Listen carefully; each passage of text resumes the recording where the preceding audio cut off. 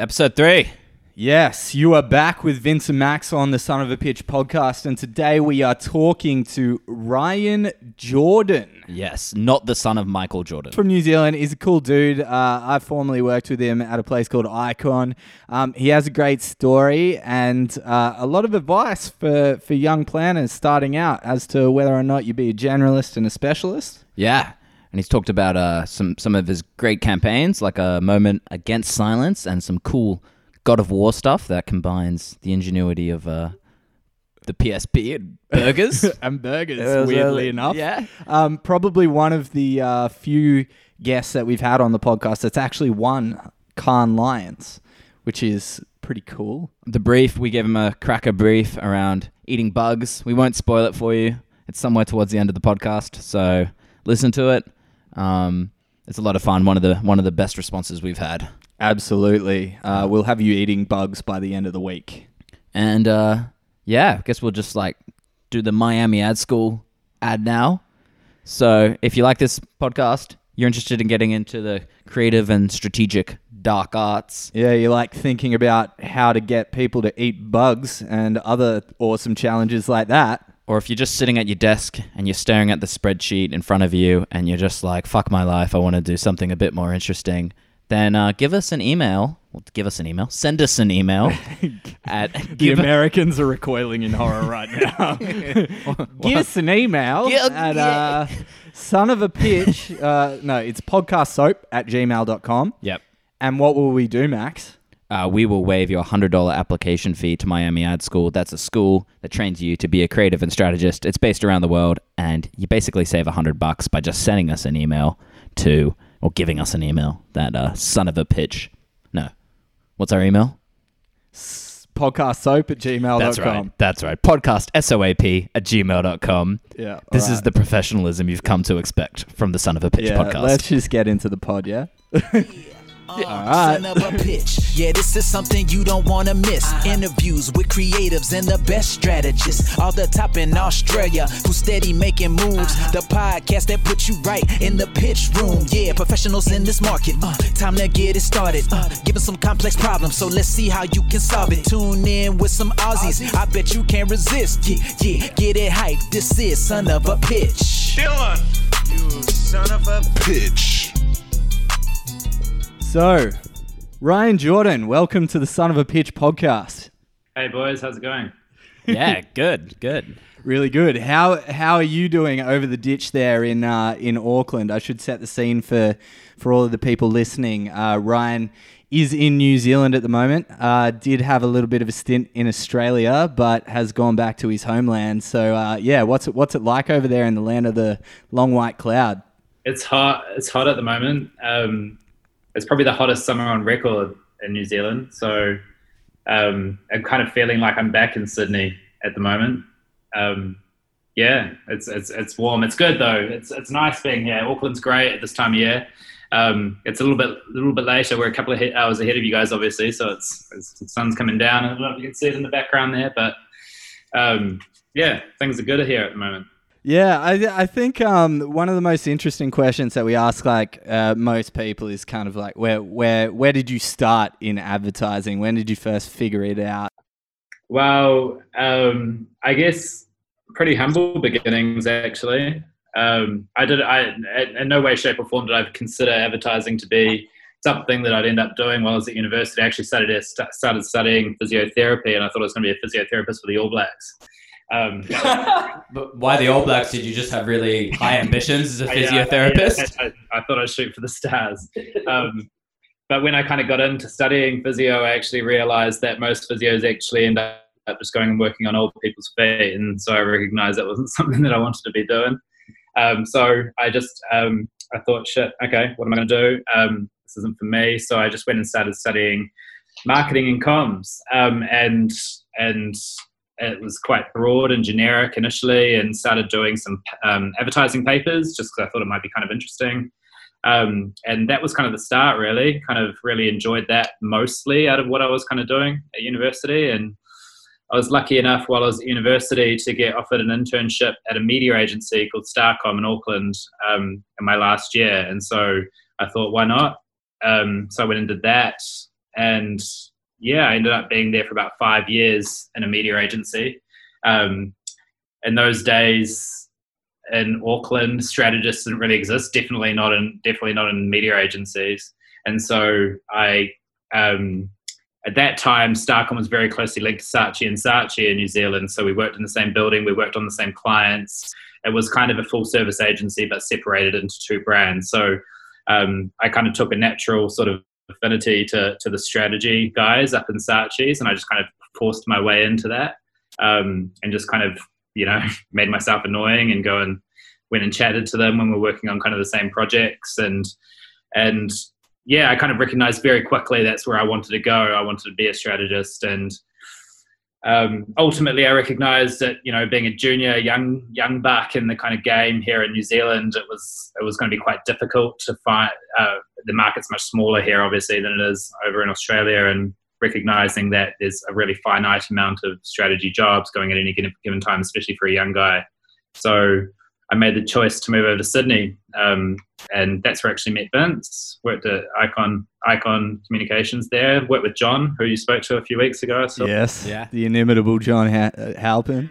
Yeah, so John hired me, and yeah, I think probably just mostly he wanted another Kiwi around here.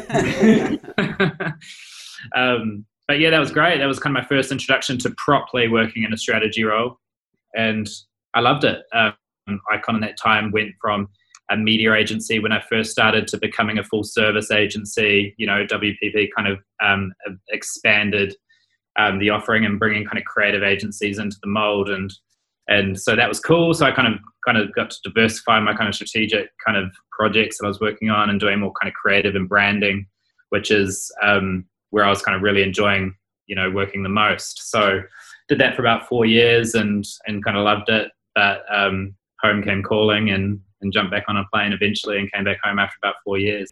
Yeah, right. Well, the Icon thing's really interesting because they were a comms planning agent. Well, I say comms planning, like they were a hardcore media agency, but you'd obviously come over to do something a little bit more creative and working on like Coke and Combank. Like those are two big ass clients, and to come over to Australia to work on those, like what were the thoughts running through your head? What did you understand your job to be, and what were the ambitions there? Well, I came over specifically looking to get into a strategy role. At that point in my career, I didn't care where it was really. And the more I kind of spoke to different agencies over in Australia, media agency, Icon as the media agency at the time had a lot of really good kind of momentum. They had all the biggest media kind of accounts in the country, like Coke and Combank, for example, and kind of getting into I'd never obviously worked in Australia before, so I didn't know who had momentum and who didn't. I didn't know where to work and who had the good culture and all that sort of side of things. But kind of going through that kind of process of speaking to different agencies, I recognized that it was a place that wasn't necessarily seen as a strategic powerhouse, but they had just kind of hired John. I kind of went through that process of obviously kind of getting interrogated in terms of what he had been working on, and kind of, obviously kind of the naked sort of side of things was something I was really into, which was his kind of past and background. So I thought, why not? It's a good opportunity to kind of get in to a pure strategy role, work with someone who's really smart that I can kind of learn off. And I guess the rest was history. Initially, it was quite media strategy focused in terms of comms. At that point, it wasn't a full service agency. So, but in saying that, it was cool. Like I was really enjoying just kind of having a focus and remit on strategy, and I was really enjoying it. And quite quickly, that's when maybe after a year of being there, that's when it became a full service model and bringing creative sort of services into the building, and quite rapidly the role changed and diversified even more. So that's when I kind of really started to enjoy it. Coming from a full service, coming from a strictly like media focused background, how did you find the pros and cons of going into a full service agency? Well, I didn't really know it at the time because you know, hindsight's a good thing, but I recognized quite quickly that my kind of background in media had given me a really broad understanding of just how comms work. and the roles of channels. And I identified quite quickly when I was having conversations with people that meant something, when you can kind of think just rather than just kind of thinking about an idea and its kind of big sense, you can think around implications for, have you considered this kind of use of channel, or those kind of conversations were kind of being quite fruitful. And so I recognized quite quickly that just my kind of broad first few years in the industry of kind of being in media and comms, and I guess a lot of the stuff of even though it wasn't technically a full service agency, kind of being quite closely tied to Saatchi's at the start of my career and working with strategists then, I just had a really broad kind of first few years in the industry. And so I kind of felt like I learned a lot quite quickly. And so it was quite interesting actually coming over to Australia, where obviously things are much bigger and there's much more kind of specialist skill sets. And so being someone who was more of a generalist, I felt like I had a bit of a head start on a few people, like kind of at my level. And so, I saw that was valued quite quickly, which was cool. How did you pick up kind of the strategy discipline? Like, was it very intuitive for you? I mean, it seems like an intuitive process the way that you were explaining it just then.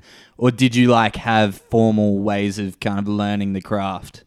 Not necessarily, because I worked with, in terms of the formal side of learning in the discipline of strategy, not really.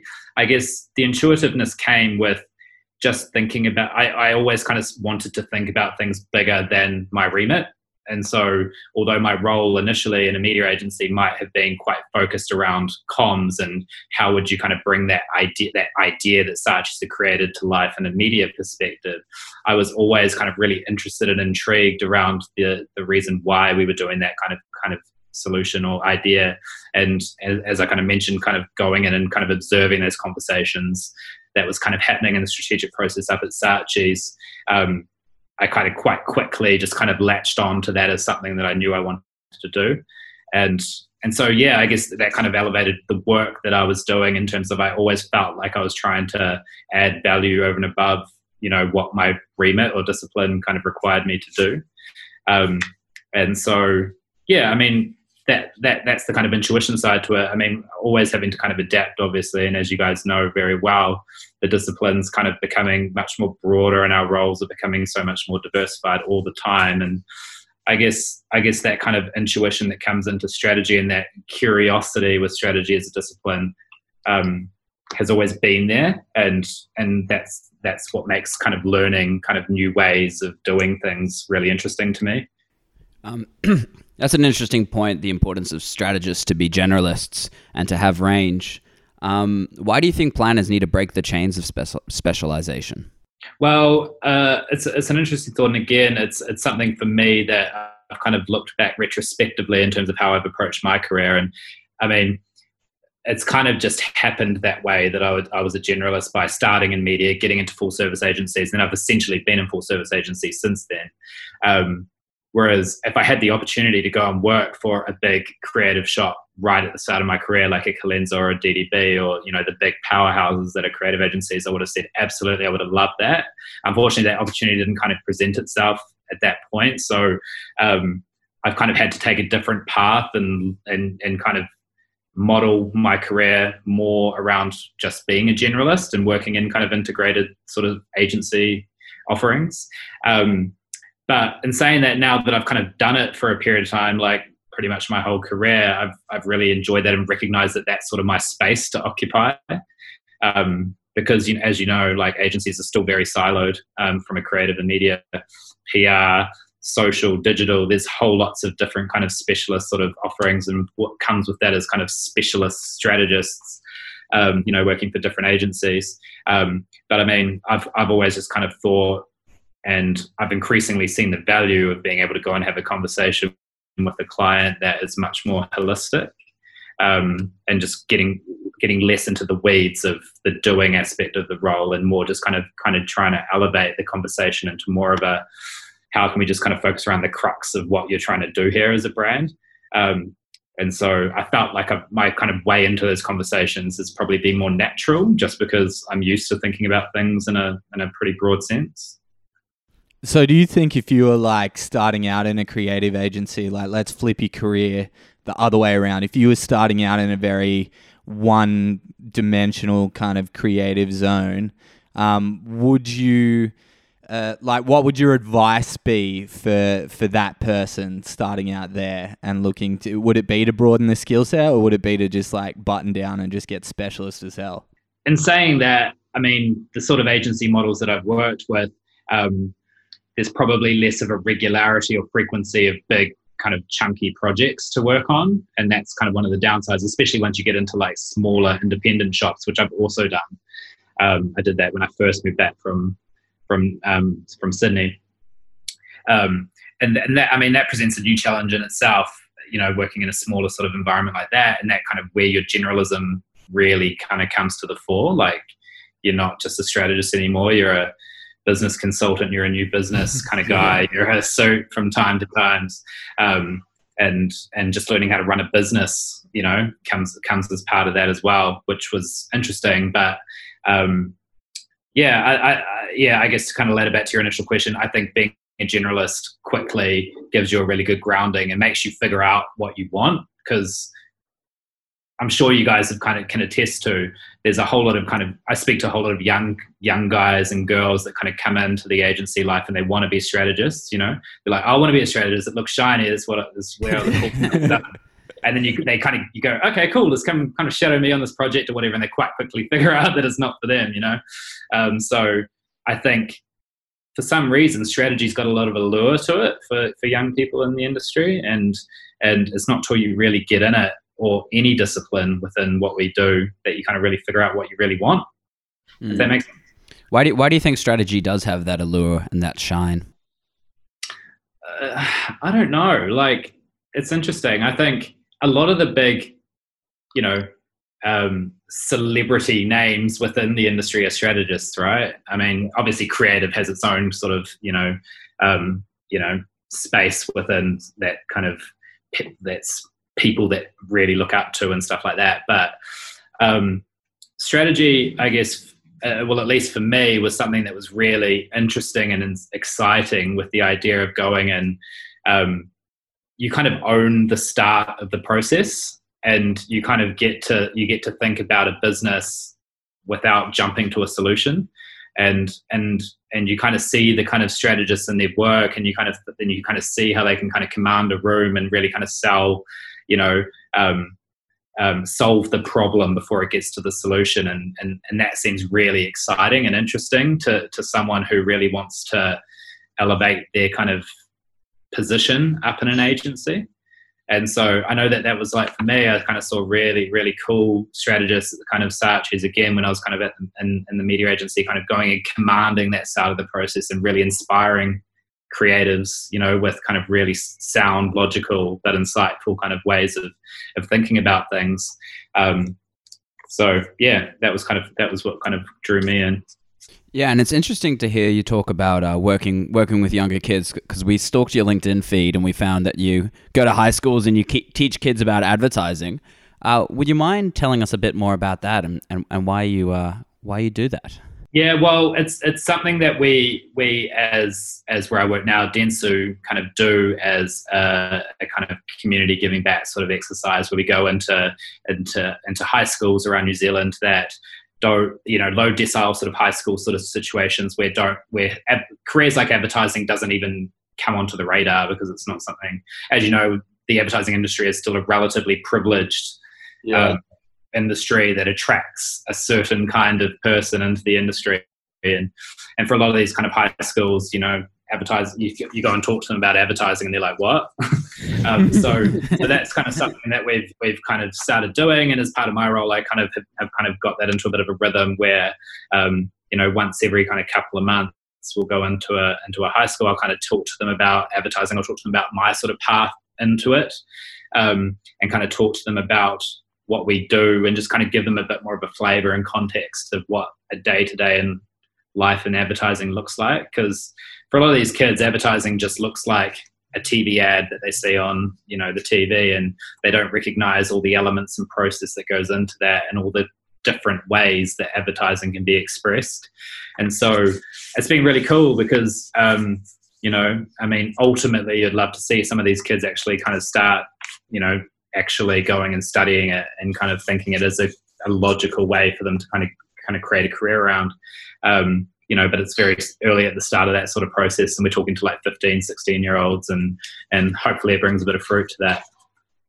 Have you had any kids kind of come up to you after you've given a presentation and been like, hey, I'm kind of interested in this thing? We have. It's pretty cool. Like, I mean, man, some of the ideas, because part of it is we give them like a brief, a live brief to sort of work on, and something like Movember that I've worked on for a few years now. We kind of talk to them about that and the challenges that they face as a charity, and then we give them a sort of brief to kind of work on for that. And the ideas that they come up with are really interesting. Like, it's obviously they've got such a different perspective on life than what we have, as being more older than them, and from different backgrounds and ethnicities, and their kind of perspectives on coming up with an idea is just so different to what we're used to. So that's kind of really interesting and fascinating as well.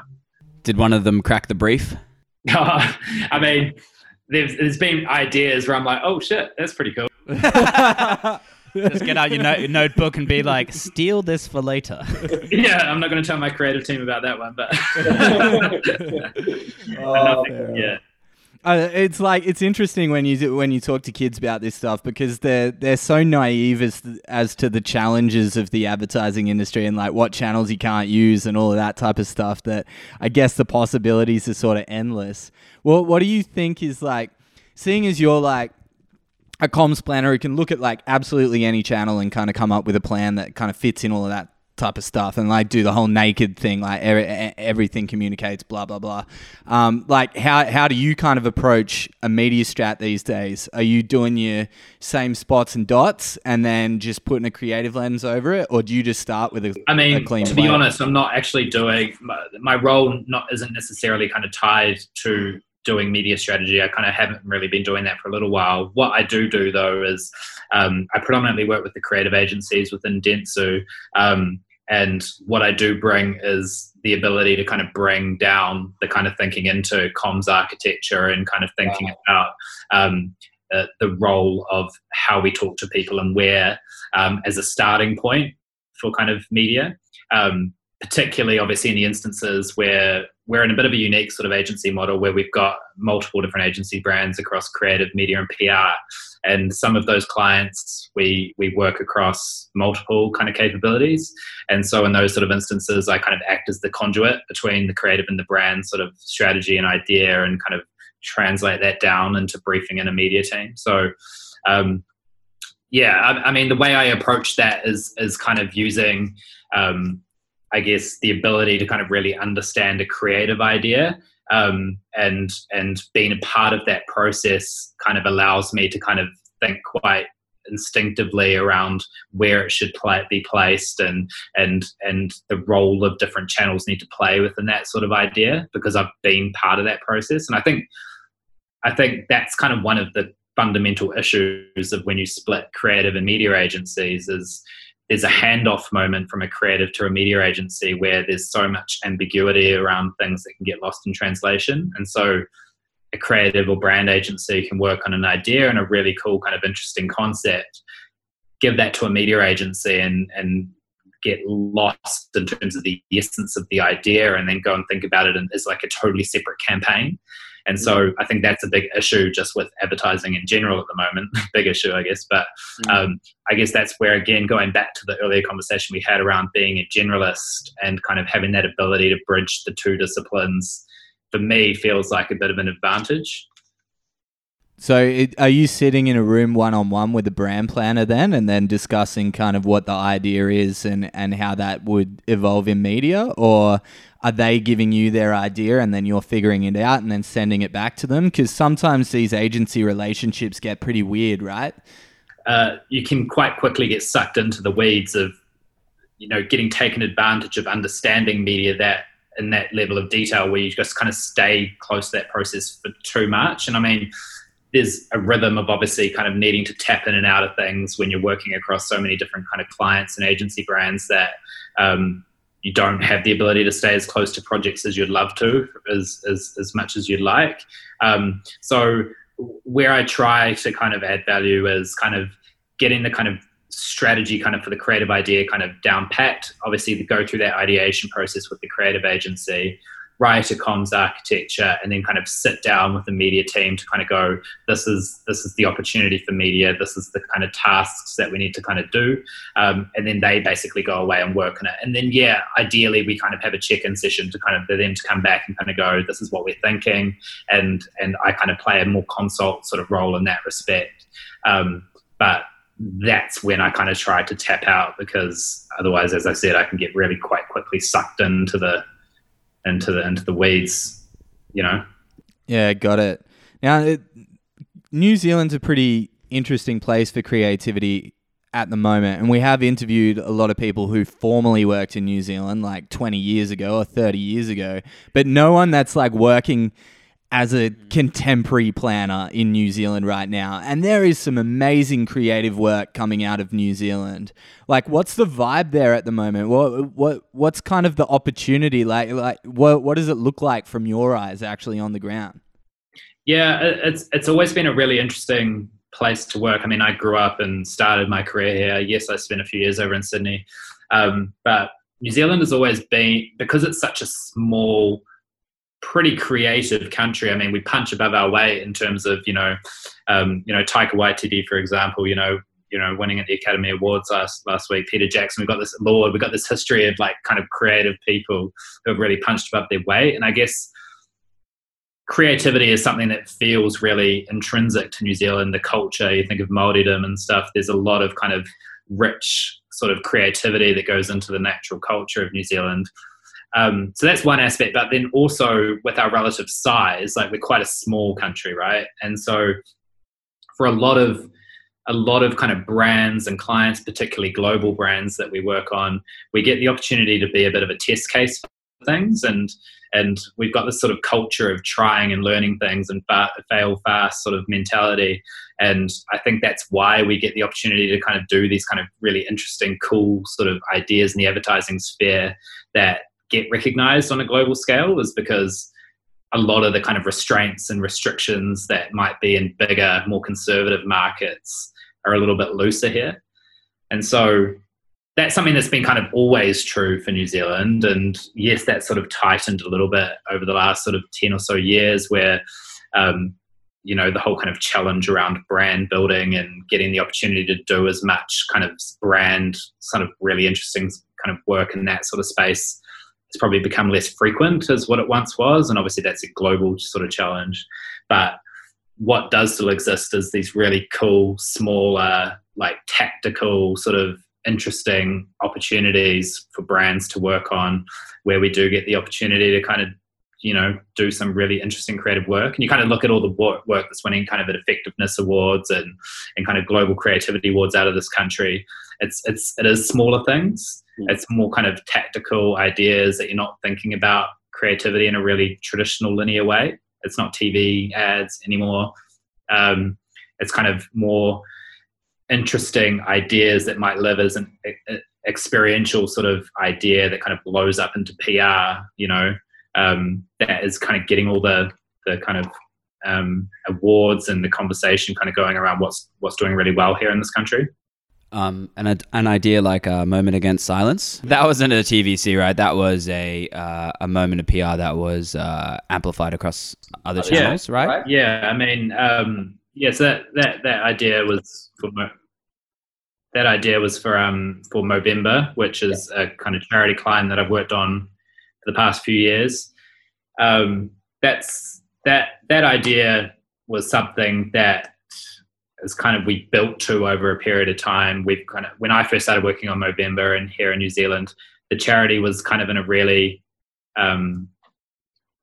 declining space in terms of interest and participation donations. And why? I mean, New Zealand's one of the most charity kind of covered markets in the world. We've got the highest amount of charities per capita in the world, and so there's just so many different charities kind of fighting for kind of our attention and donations. So a few years ago, I kind of worked with them around redefining their kind of strategy from less so to talk about participation and donations and into actually trying to encourage some of the behaviors that they were trying to fund. And mental health was something that kind of really really prevalent here. Like mental illness is something that's really prevalent here in New Zealand. We've got some of the highest suicide kind of rates for men in the world. Last year we had our highest amount of suicides on record. Huh. Without getting too morbid, why is that the case? There's a lot of kind of layers to this. I mean, Kiwi men struggle to talk about their feelings. We're quite a reserved bunch. We're kind of got this kind of archetypal male that kind of exists within New Zealand. That's all around. She'll be right. You know, if you're feeling shit, keep it to yourself. Don't kind of burden your mates with what's going on. And I guess as a result of that, a lot of guys just kind of, when they're feeling a bit shit, they just bottle things up, and they don't really feel like they've got a network of mates to talk to about serious stuff. And so what that leads to is a lot of guys kind of struggling in silence and feeling like they don't have an outlet to kind of talk about their emotions. And so that's the big sort of behavior we've been trying to shift with Movember, is to try and encourage more guys to talk. And we do it in a really fun and lighthearted way, usually, because that's the kind of essence of the brand. You know, growing a mo is fun and easy to do. So we want to kind of keep it. Well, not for everyone, Ryan. So yeah, all our kind of campaigns have kind of changed from, encouraging people to participate and donate to actually just trying to encourage behavior change and getting guys to talk to their mates. And that's worked really well for them. Like the last 3 years have been the most successful donations and participation years ever. And so that's kind of fundamentally the strategy we've been kind of working on. It's been really successful. Moment Against Silence was something a little bit disparate to that. It was still in the same behavior of obviously kind of talking, getting guys to talk, but it was a focused suicide prevention month sort of initiative and idea that we wanted to kind of bring to light the kind of issue that was men's suicide in New Zealand, but then also obviously combine it with the kind of behavior we're looking to shift, which is guys talking to each other. So that idea we originally we thought about, we've been thinking about it for a while. We tried to actually run it as we spoke to the All Blacks about running it for the All Blacks versus England game at Twickenham the year prior, which was the last game before they went to the Rugby World Cup, which we got pretty far down the track. We were like ready to do it, and they were like, yeah, let's do it, sort of thing. But at the last minute, it fell over for a variety of reasons. And so we were pretty gutted, obviously, because we knew the power and the idea. But for those that don't know the idea, would you mind just giving them a bit of context about what it is? Yeah, so fundamentally the concept was a kind of normal tradition within rugby, and I guess sporting fixtures generally, is to observe a moment's silence when, a tragedy kind of occurs. So someone prominent passes away, a suicide exists. And so that is a common behaviour that's observed at the All Blacks games. And so obviously with the idea of trying to promote talking, what we thought would be really interesting was if when the players ran out onto the pitch and they were all standing by side and kind of what would usually be a moment's silence when the men are all kind of told to kind of be quiet and everyone in the stadium, we flipped that and we turned it into a moment against silence and encouraged everyone to make as much noise against silence as possible. And so that was the kind of expression of the idea, and it kind of lived within the actual game when the All Blacks played Tonga in September last year, which was kind of in Suicide Prevention Week.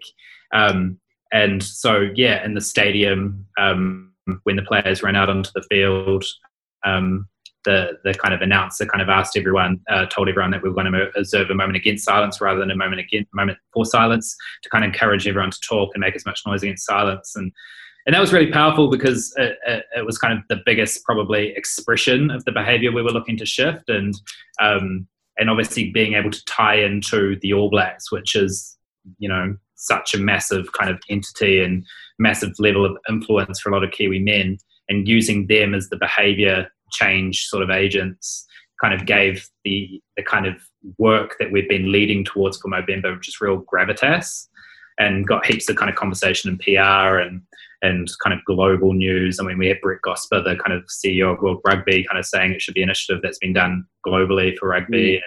And, so it was really cool seeing the momentum it kind of got after the actual primary sort of activation and the ongoing sort of chat and conversation that kind of existed for the next kind of month or so. Did you know how viral it would get when you had the idea? Like, were you kind of thinking that it would be as big as it was? And were you how do you plan for all that earned media that you're going to get off the back of that?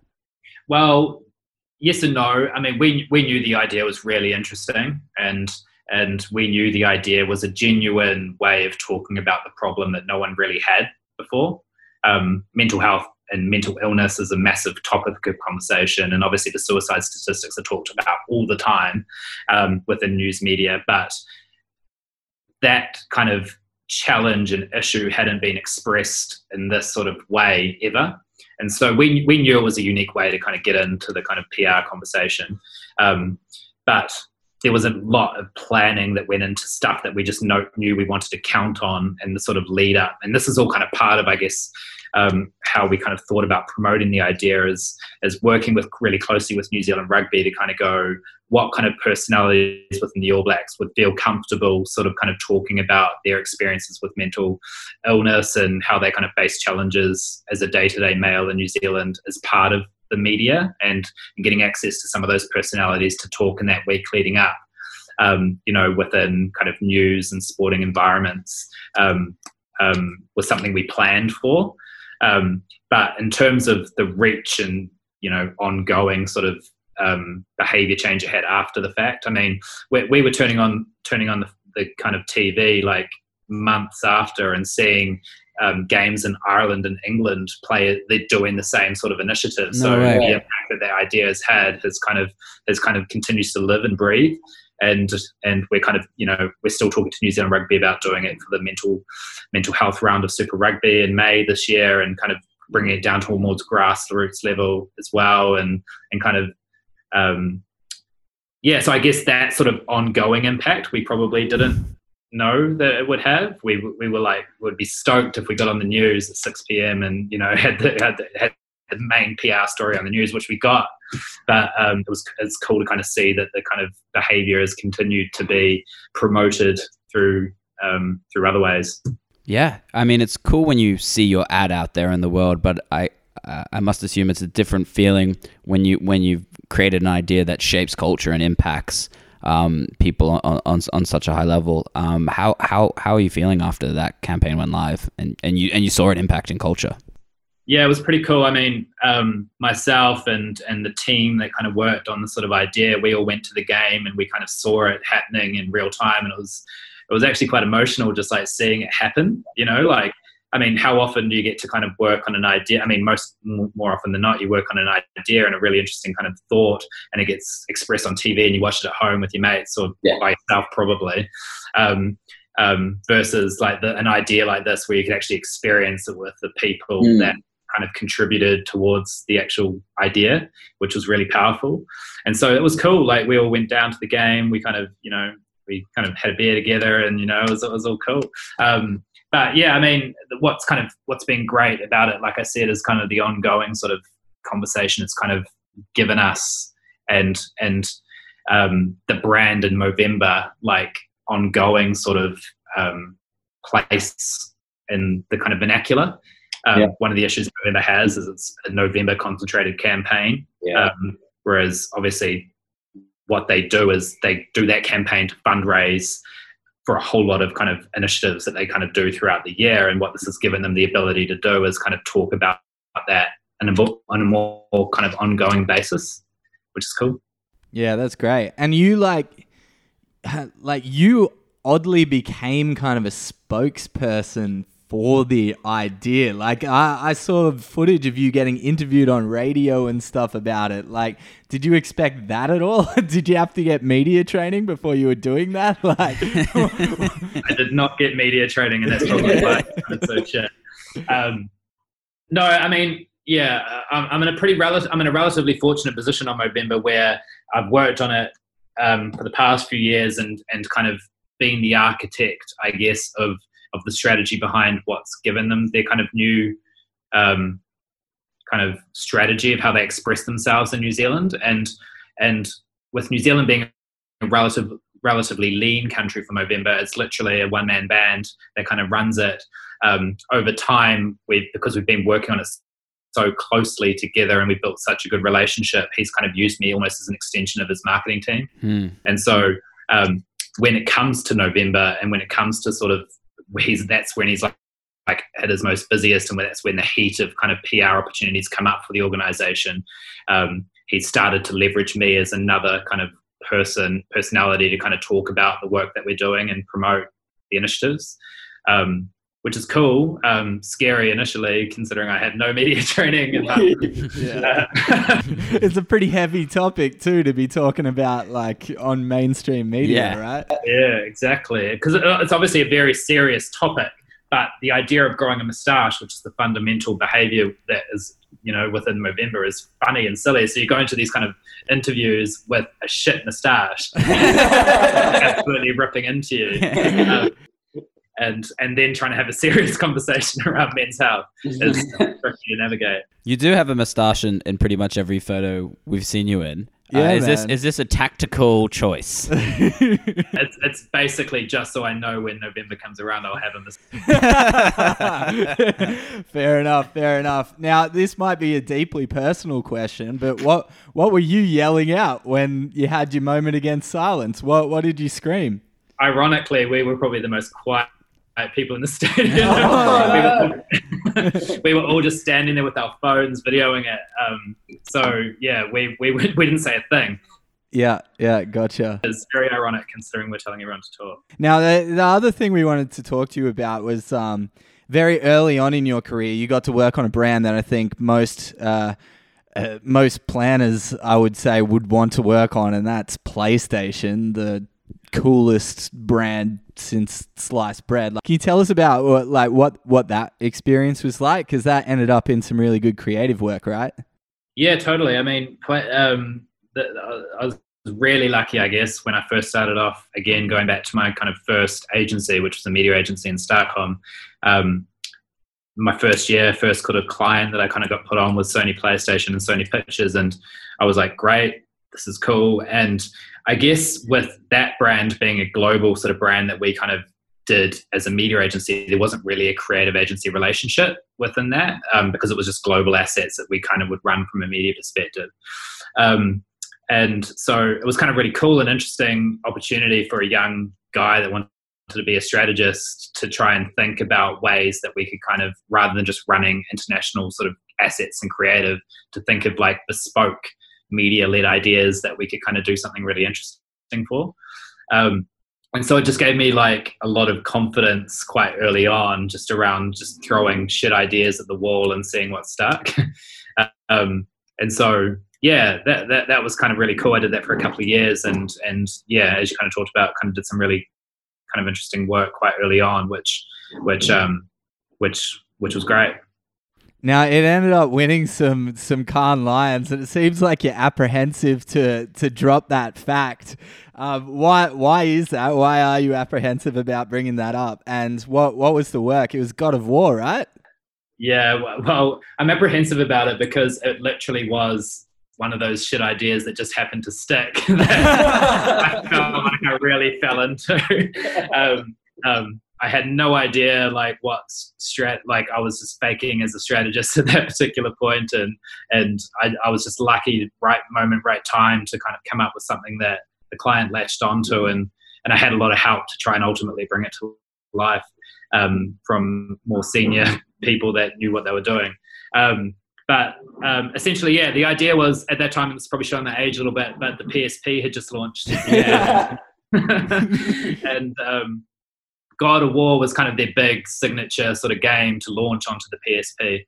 And the whole sort of kind of concept and premise of God of War was the power of God is in your hands. You know, that was the sort of philosophy behind the game. And without being a gamer, you know, I couldn't really attest to what the game was all about, but that's something I latched onto in terms of that was the idea behind it. And so what I started thinking about was where sort of spaces or environments that we feel like we could kind of give people the power to have, you know, the power of the world in their hands. And I kind of started thinking around brands and other brands that kind of played in a similar space to young males, and Burger Fuel, which is this kind of really kind of cool, hip, funky sort of burger shop. It was way ahead of its time. before burgers became a really cool premium thing. What they have with their burgers is this thing called a doofer. So when you eat your burger, you put it inside this little cardboard box sort of thing to hold it, so when things falling out, it all kind of captures within this box. And it's kind of really interesting idea that you could kind of brand the doofer as a PSP and brand it as the burger of the gods. Right. Direct association to kind of having the power of the world in your hands through eating, a burger that was branded God of War. So, as I mentioned, shit idea that just happened. No, but it's I like love that. sometimes all it is like just the weird lateral link, right? Yeah. I mean, just thinking, oh, what could we do with the power of God in my hands? Like what can I kind of do with that? Do you reckon that's like the heart of creative comms planning, is just getting to that kind of expression? Like, yeah, I think adjacent sort of spaces. I mean, thinking about the crux of what you're trying to do for a brand, and then thinking about other interesting sort of adjacent spaces that could be linked. And that's where I guess a lot of the kind of great sort of creative concepts or kind of strategic directions for creative concepts come to life, when you can kind of combine a really interesting sort of brand insight with something just much broader that's happening in culture or,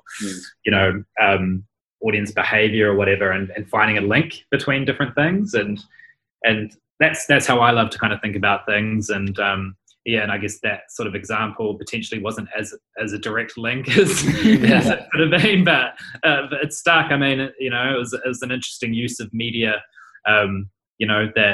that had kind of never really been thought of before, because no one else is as stupid as me to kind of think about it as a media space. Yeah. But that's what we were talking about with the kids before, right? Like, it's sometimes being young and like just figuring out like this is a weird thing that no one's ever thought about before. Like that's kind of like your strength at that point in time. Yeah, totally. I mean, and I guess that's a really cool opportunity, I think, for the industry, is getting people who think about things just in a really different way into the industry really young. And just kind of seeing what comes out of that. And I think it's going to take time, obviously, but I think the more kind of agencies and people within agencies that really encourage that, like, the better. Now, you're in a senior kind of position at the moment. Do you have people that you're managing and mentoring at the moment? And like, how do you approach that process? Yeah, I do. It's something I really enjoy. It's cool kind of seeing people start really green and raw and inquisitive about things, go from that to being able to piece things together in a way that kind of feels really interesting to you. And what's even better is kind of, talking to younger people that I kind of work with and manage around how I think about things, and then using that as inspiration to go and think about it in that sort of lens, but in their own sort of way. And that's where I get the most enjoyment. Is, I mean, I'd be gutted if I was kind of mentoring someone that just kind of came out and kind of thought and acted just like me, relative to how can I kind of give them the tools of what I've learned to kind of take that as a base and kind of build off it with their own sort of personality. And that's something I enjoy the most, especially when you kind of latch on to young, inquisitive people that want to be strategists that just get it. And I've been fortunate enough to be able to kind of work with, multiple sort of people that have kind of got that right from the get-go. What is that? What is that thing? Like, how do you know that they get it? Well, it's the questions they ask that is more around, why are we doing it that? Or why have you thought about it like that?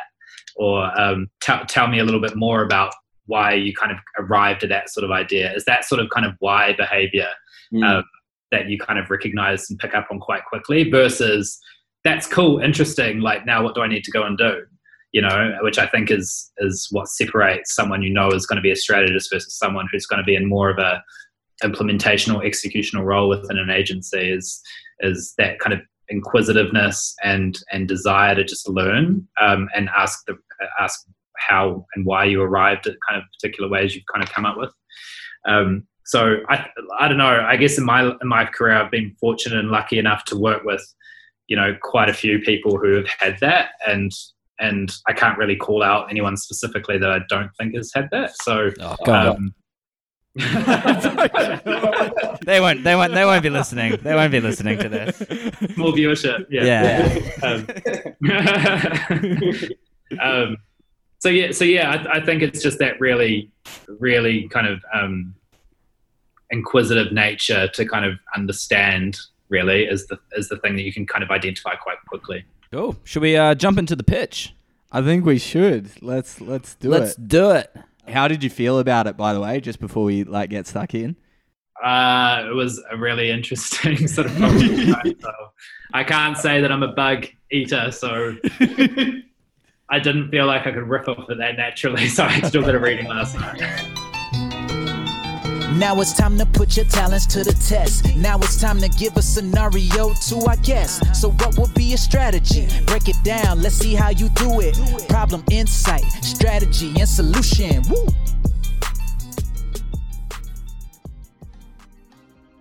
Would you eat a Weta Whopper? When someone eats and how they choose to eat can reveal a lot about a person. Put curry in your leftover bolognese and you're probably an Aussie with Indian heritage. Eat fried eggs and jam? You might definitely be a Soviet Russian spy. But what would people think of you if you regularly chowed down on bugs? To us, at the Son of a Pitch podcast, the thought of leaning in for a big fat after lunch smooch only to catch a glimpse of a cricket leg between your lover's teeth just isn't that appealing. Yet somehow, our creepy crawly friends are starting to gain serious traction within the world of food. Companies like Chirp's Chips, for instance, have found great success bringing the entomological to the gastrological. Thanks, Vince, for writing that one. Utilizing the protein-packed power of crickets, they've been able to create a brand new food niche, cramming the critters into everything from protein powder to corn chips.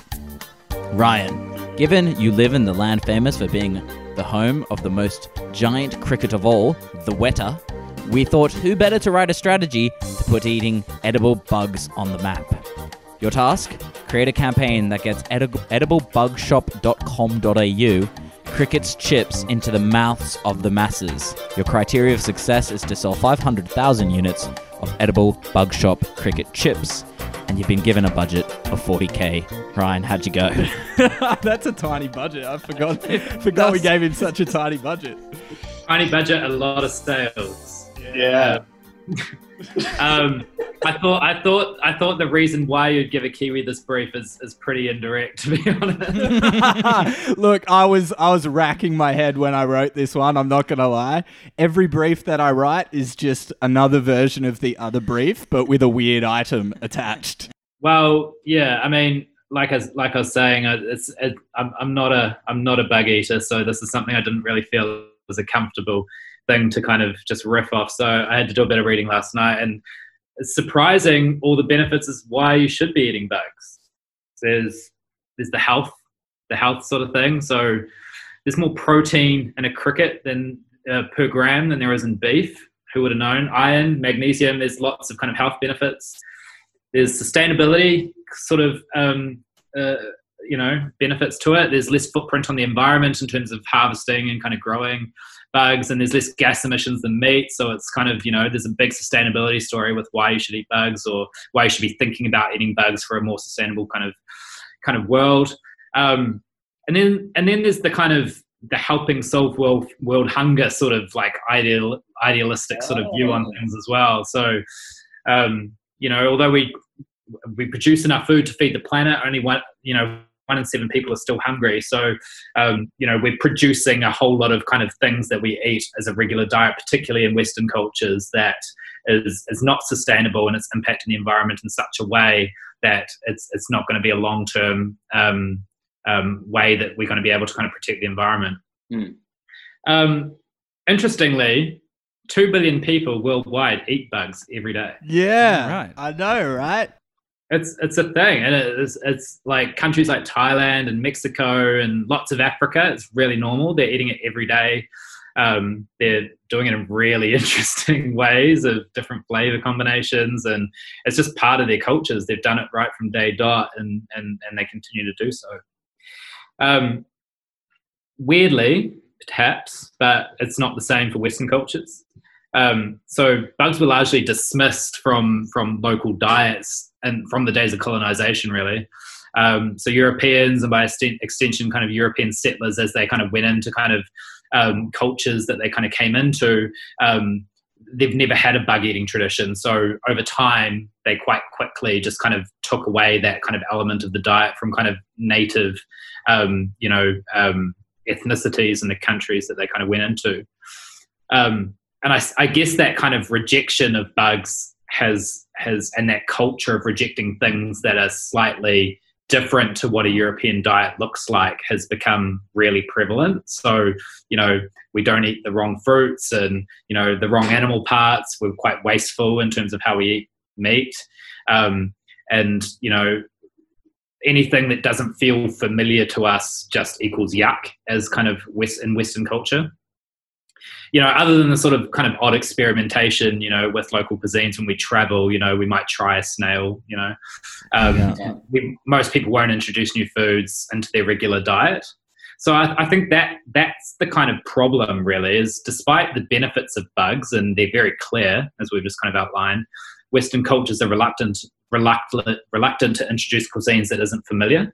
So if the food isn't familiar to me or to what I've kind of had right from kind of childhood, it's really hard to kind of integrate something new into my diet. And there's odd examples of that, kale, and, things that kind of have kind of been introduced into our diets at sort of later, but more often than not, Western cultures are pretty adverse to introducing new things to their diet.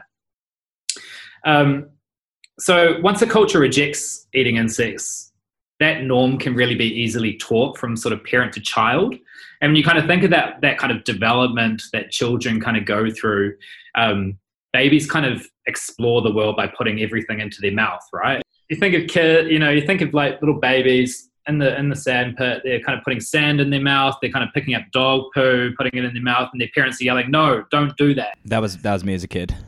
That behavior is just pushed into kids right from day dot, and parents really discourage anything that they wouldn't eat to their children.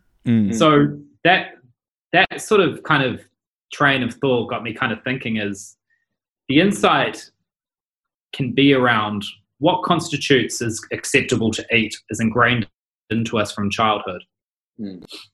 So once set in childhood, attitudes to food and what is constituted as an appropriate diet is really hard to shift. And for all the kind of reasons I've outlined, once you kind of reach adulthood, it's really hard for you to kind of go, you should eat something that you've never eaten before. Whereas for a child, it's much easier because they don't have that kind of regular behavior that's been pushed into them around what they should eat and what they shouldn't. So you kind of think about that, you kind of go, what's kind of taught to us as appropriate to eat is really kind of ingrained into us from childhood. And it's really hard to kind of introduce new sort of behaviors into adulthood.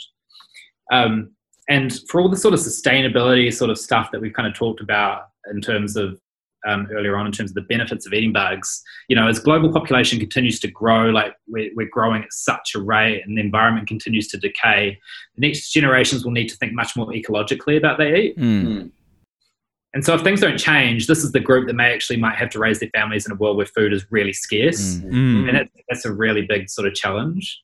So that kind of led me to thinking a strategic kind of opportunity for kind of launching these bug chips is to introduce cricket chips to children. So that becomes a really interesting kind of audience opportunity and a kind of strategic opportunity for kind of ingraining a different way of eating behavior into people. So you kind of think of what that could look like in terms of an idea or a campaign. And I've kind of shitly named the solution, "Don't forget to eat your browns." And so why not on sort of Earth Day, which is on the 5th of June, we create an educational curriculum for primary schools on sustainable nutrition. And so kids are taught about the health benefits of eating different food groups that are better for the environment and what constitutes as healthy food. You could give them sort of challenges around what has more nutritional value out of a muesli bar versus a bug, and you can kind of introduce things like cricket chips and Vitabag, another one of their things, Vitabug snacks. To give them a taste of different ways to eat. You could also, you could do it in more of a challenge sort of way, and introduce that into them as kind of a food to eat within that sort of environment. You could kind of, in the same way that the 5+ a day sort of story was kind of done to educate kids on fruit, we could create posters for kind of primary schools, for the classrooms, and booklets for parents to kind of educate them on the nutritional value on bugs relative to other common sort of lunchbox food. You could even kind of partner with a sort of school lunch provider like,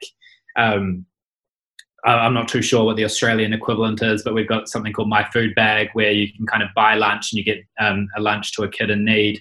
Where we could kind of introduce that as a regular thing into kids' kind of school boxes, that we kind of do that way as well, to kind of make it more a regular routine and part of their sort of daily diet. So yeah, that was kind of the space I thought was kind of really interesting, like something like bug chips, which have all of these great benefits, but still most people in Western cultures just not choosing to eat them. Why not go for a totally new sort of generation where we can kind of ingrain a new way of eating into that doesn't have those kind of preconceptions around what is acceptable to eat, and sort of change that behavior right from the primary school. Wow. That's such an interesting way to think about that problem. Obviously, you go to the health benefits. Obviously, you go to premiumizing them, putting them in restaurants, getting it across to the kids. I think that would totally work, because like on the schoolyard, like the coolest thing in your lunchbox is like the chips, right? And you wouldn't care about that if you grew up with them. Like, it's such an easy thing. Like, the kids aren't going to knock that back ever, are they? It might give them some street cred as well, as around these new fancy chips that I've never even seen before, Yeah, it is an interesting way to think about it. I was kind of just, to your point, I kind of initially started thinking about those obvious routes, which was, tying it into the cuisines that are already eating it and doing it as like a, westernizing the Eastern bar snack, sort of space. And that's kind of where I initially started thinking about it. But I still think it's hard. It becomes quite fear factory quite quickly. Yeah.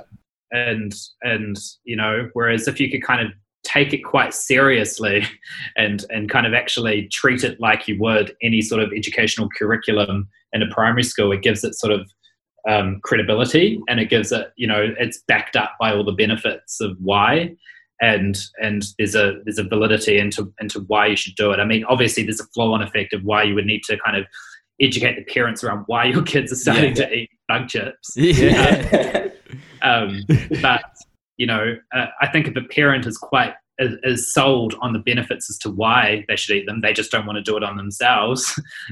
Why not kind of try to ingrain that sort of behavior into how their parents, into how as parents you think a little bit more sustainably around what your children eat. So that was going to be my next question, was like the audience that you came at, obviously the kids themselves. So I was going to ask, are you like banking on the kids asking the parents for the chips, or is this going to be like a distro deal in the schools with kind of the food programs you were talking about to hit that 500 units sold, or like there's a lot of units. That's why I added in the regular, getting it into the to the thing like Eat Me, it's like a regular lunchbox. I think you would need to absolutely kind of educate the parents as to why, and you could do that in a variety of ways. You could kind of treat it like a school community hall type initiative, where you kind of get the parents in and do a co-education thing around sustainable nutrition.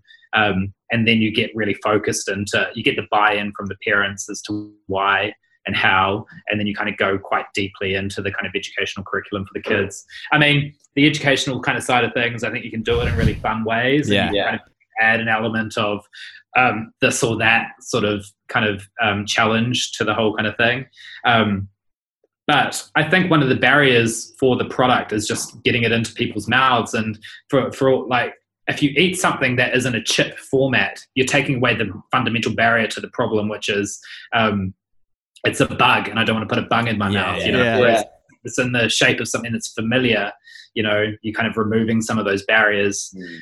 So I think for kids, when they don't have that sort of long tenure of being told not to eat something, it just feels like it's a quite a big opportunity to kind of try and change the way that they think about food early on. For the education piece, it might also be interesting to like re-release the food pyramid and just have it like mostly bugs. Mostly bugs, yeah. There's like a plague of locusts on there.